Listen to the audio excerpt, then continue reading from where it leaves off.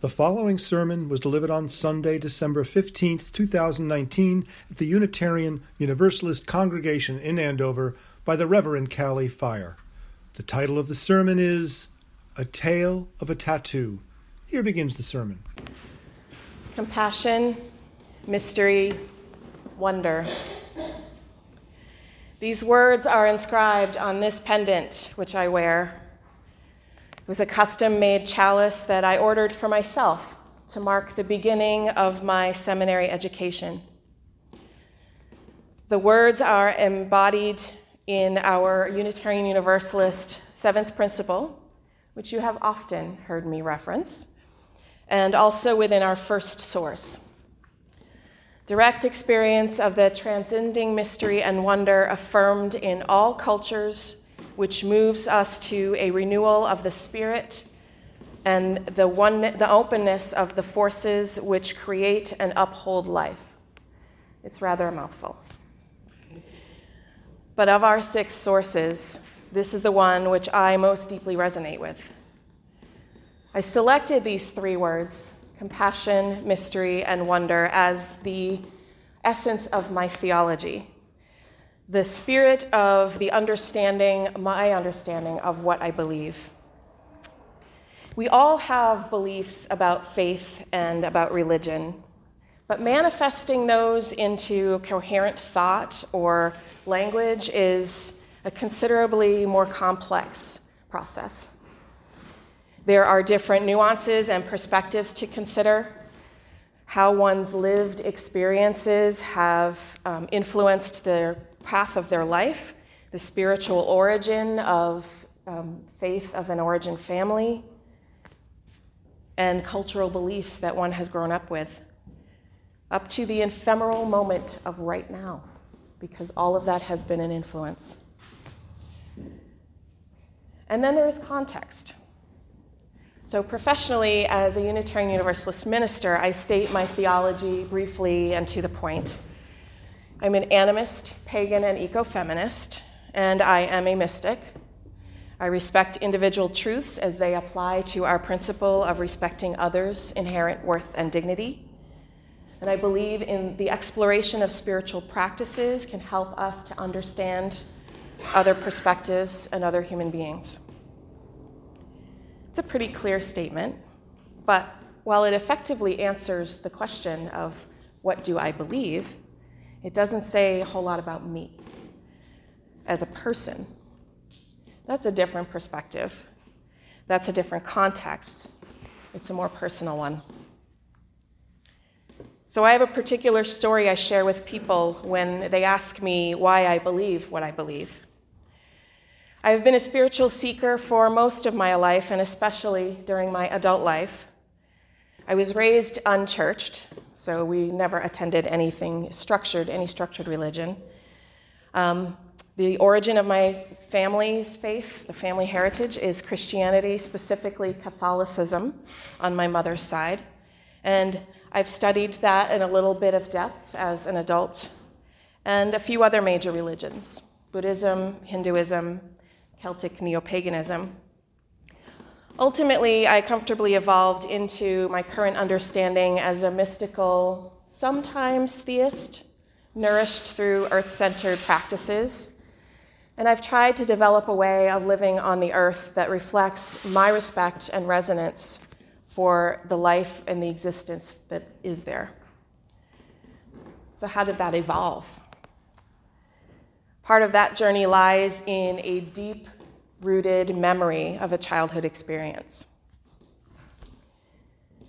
It was a crisp November day. I was about 9 years old, and I was riding in the back seat of the family car on our way to my grandparents' house, which was about an hour away. Now, I frequently got car sick as a child, and so I had developed a routine of what helped me feel most comfortable on long car rides. So I was in my usual place in the rear passenger seat behind my mother, my brother next to me on my left. I had the window slightly cracked for fresh air and my forehead firmly placed on the cool glass. I was watching the landscape whiz by the car and started feeling some relief as we approached harvested cornfields that I recognized as a landmark that we were almost there. We were within maybe 15 or 20 minutes of my grandmother's house. Suddenly, I heard my mother make an audible gasp, and my father said, "I don't think he's going to make it," as he pulled the car to the side of the road and slowed to a stop. I sat up, and my eyes followed my brother's hand as he pointed to the back of a field on the other side of the road. Now, as you know, my faith is deeply rooted within our Unitarian Universalist seventh principle. For me, that interdependent web is the mystical sense of something more, just a little bit more. That sense of awe is what ignites my inner mystic, inviting the hint of the possibility of God within me, and is a part of that interdependence. There is a connection when I am present in and with nature, a relationship that informs within me the call for justice and healing for all within that web of relation. The writing of late ecofeminist theologian Sally McFague provides this framework. If theology is going to reflect the picture of current reality, then it must do so in ways consonant with the new story of creation. One clear directive that this story gives theology is to understand human beings as earthlings, not aliens or tourists on this planet, but of the earth.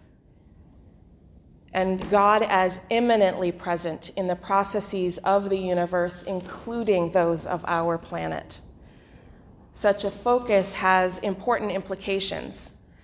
Theologies emerging from a coming together of God and humans in and on the earth implies that the divine concern includes all of creation, and that this redemption should include all dimensions of creations, not just human beings.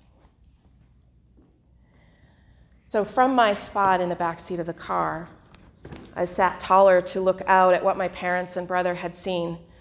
A deer had run out of the woods and was coming toward the road along the tree-lined field. His intent to cross was clear as his stride widened and he deepened as he reached lower to the ground as he sped up his pace. Whether he saw the vehicle or not is hard to say, or whether he was just too late, but as he reached the edge of the road where he met pavement, he attempted to leap an oncoming car in the opposite lane from us. He failed to do so as his front legs hit the front side of the car. He tried to stand and slipped and fell again, hitting the windshield in the trajectory of the vehicle. His momentum sent him sliding onto the road. He was sent spinning and sliding across to our side, and I heard the sickening sound of antler scraping the underside of our vehicle. And he continued to slide into the short embankment next to the road and landed right outside my window. He lay there for just a few minutes, what I imagine to be a state of self-assessment. And then in a moment, majesty and grace happened, and he stood. I don't know if any of us expected him to, because it was pretty devastating. The older couple in the car hadn't seen him until it was too late, because he had clung so closely to the trees along the field. Miraculously, they were not seriously injured despite having the butt crash fully across their windshield. I overheard the woman, as my mother was consoling her on our side of the road later, waiting for first responders, and she talked about the suddenness of the impact and of the glass that had gone everywhere inside of her purse and even inside of her shoes. But yet, there he had stood in that field among the remnants of the corn harvest only moments before. He was within a few feet of the car, and given the slight embankment, the elevation of the road left him eye to eye with me, sitting in the back seat of the car. He stood for just a moment, and we both held our gaze. Despite the harrowing trauma, the only immediate evidence of injury was that his right antler was hanging by thin sinews. To me, he seemed so immense and so calm and regal. It was surreal as he stood there. Then he turned and he began to limp and then increased to unsteady trot off into the trees at the corner of the field on our side of the road. This was a deep and profound experience for me. It was the first time I had seen a wild deer, one that did not live in the confinement of petting zoos or amusement parks that we attended, with little coin-operated feed in our hand. More than that, it was also the first time I had witnessed an impact between a living being and a vehicle. Even being a witness to this trauma made a deep impression on me that I didn't know how to process. I talked about it to almost anyone who would listen. I even wrote it down, and my teacher allowed me to read it and share with my class the next week at school. It wasn't for any particular assignment. I think I just wrote it down to get it out. And someday, at some point, somebody told me, likely distressed by my obsession with the story, that I should probably stop talking about it. I don't know how long it took, how long the experience lingered with me, but I do know that at some point, I just forgot about it. And by forgot, I mean I totally lost all trace of the story. It was gone for more than 30 years. I've lived and worked within 30 miles of those fields for all of my adult life. And even now, I'm not much further. It's less than 45 miles from this congregation. I'd driven past it without a hint of thought for the longest time. And then one day, I suddenly remembered. It came rushing back, the whole thing in vivid detail that rendered me speechless and frankly searching for a chair to sit down. I wasn't even there. I wasn't even in the area at all. I was at home, and I was listening to the news on the radio, and a story came on about an impact between a car and a deer. Now, we've all heard these stories. Anybody that lives in New England, rural or not, actually, these are ubiquitous stories that we hear. Why, never having it come back, having heard this story before, I don't know. I don't understand. I've since come to know that this is a psychological phenomenon common for witnesses of and survivors of trauma. And like most people who experience a disconnected traumatic memory, I don't really know still why that particular broadcast unlocked the memories when others hadn't. Perhaps I'd reached a better ability to make sense of what I'd seen, or perhaps there remained a life lesson in the experience that I had yet to glean. Whatever it was, the imagery is vivid. Even now, I can still see his dark eyes looking at me, his damaged antler oddly resting aside of his chin, the heaving of his body as he panted and tried to regain his breath, his gentle limping trot as he disappeared behind the tree line, still in all his grace. I remember my awe at the beauty of his wild existence, in the moment more stunned than frightened about what I'd seen. And I also remember that giving way to compassion for his pain, and that turned to a somewhat relieved sorrow upon hearing a police officer say that hunters had tracked him and put him down, ending his suffering. Theologian and philosopher Bernard Loomer writes, "We respond to the suffering of another because he is another and because he is suffering. But that doesn't tell us the whole story when we reach out toward the other in sympathy or compassion or love. We acknowledge our oneness with the other. Our response becomes his resource. In responding appropriately to the other, we are both fulfilled through that act, and life within the web of relationships is advanced." So the sudden revival of this experience was a marker for me in my spiritual life. While I cannot give a definitive reason for why and when I reconnected to the mystery, the idea of it remaining locked away until my adult mind could process the knowledge or some mystical understanding of it is intriguing to me, especially in its timing. I was newly divorced from a somewhat toxic marriage and at the beginning of my exploration of neo-paganism. The vivid imagery of the memory and its coming back to me at the same time of year as the original event, because by my best calculations, I remembered within days of the anniversary of the accident. All of these things deeply resonated with the pagan theology I was honoring at the time. I felt empowered. It seemed a gift of secret knowledge long before locked away until a time when I would recognize its magnificence, even within the wound of the hunted. It was as if I had been chosen in my youth, recognized and silently guided by the ghost of the stag god, of Herne, god of the wild, of the hunt, protected until my adulthood, ready at last to embark on my own great hunt. So I got a tattoo. Just a few weeks later, forever etched here over my heart. It is an homage to that spirit. You can see it. I've put it on the cover of the Order of Service. It is the image of the stag.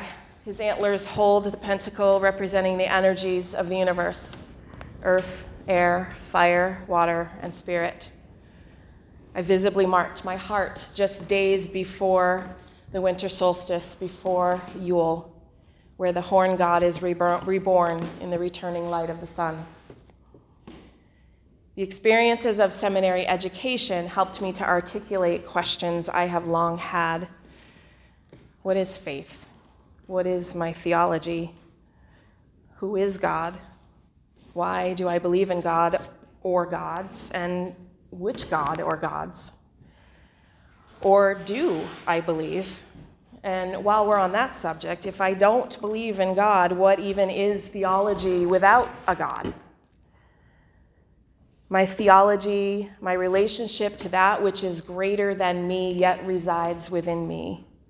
God, spirit, universe, the mystery.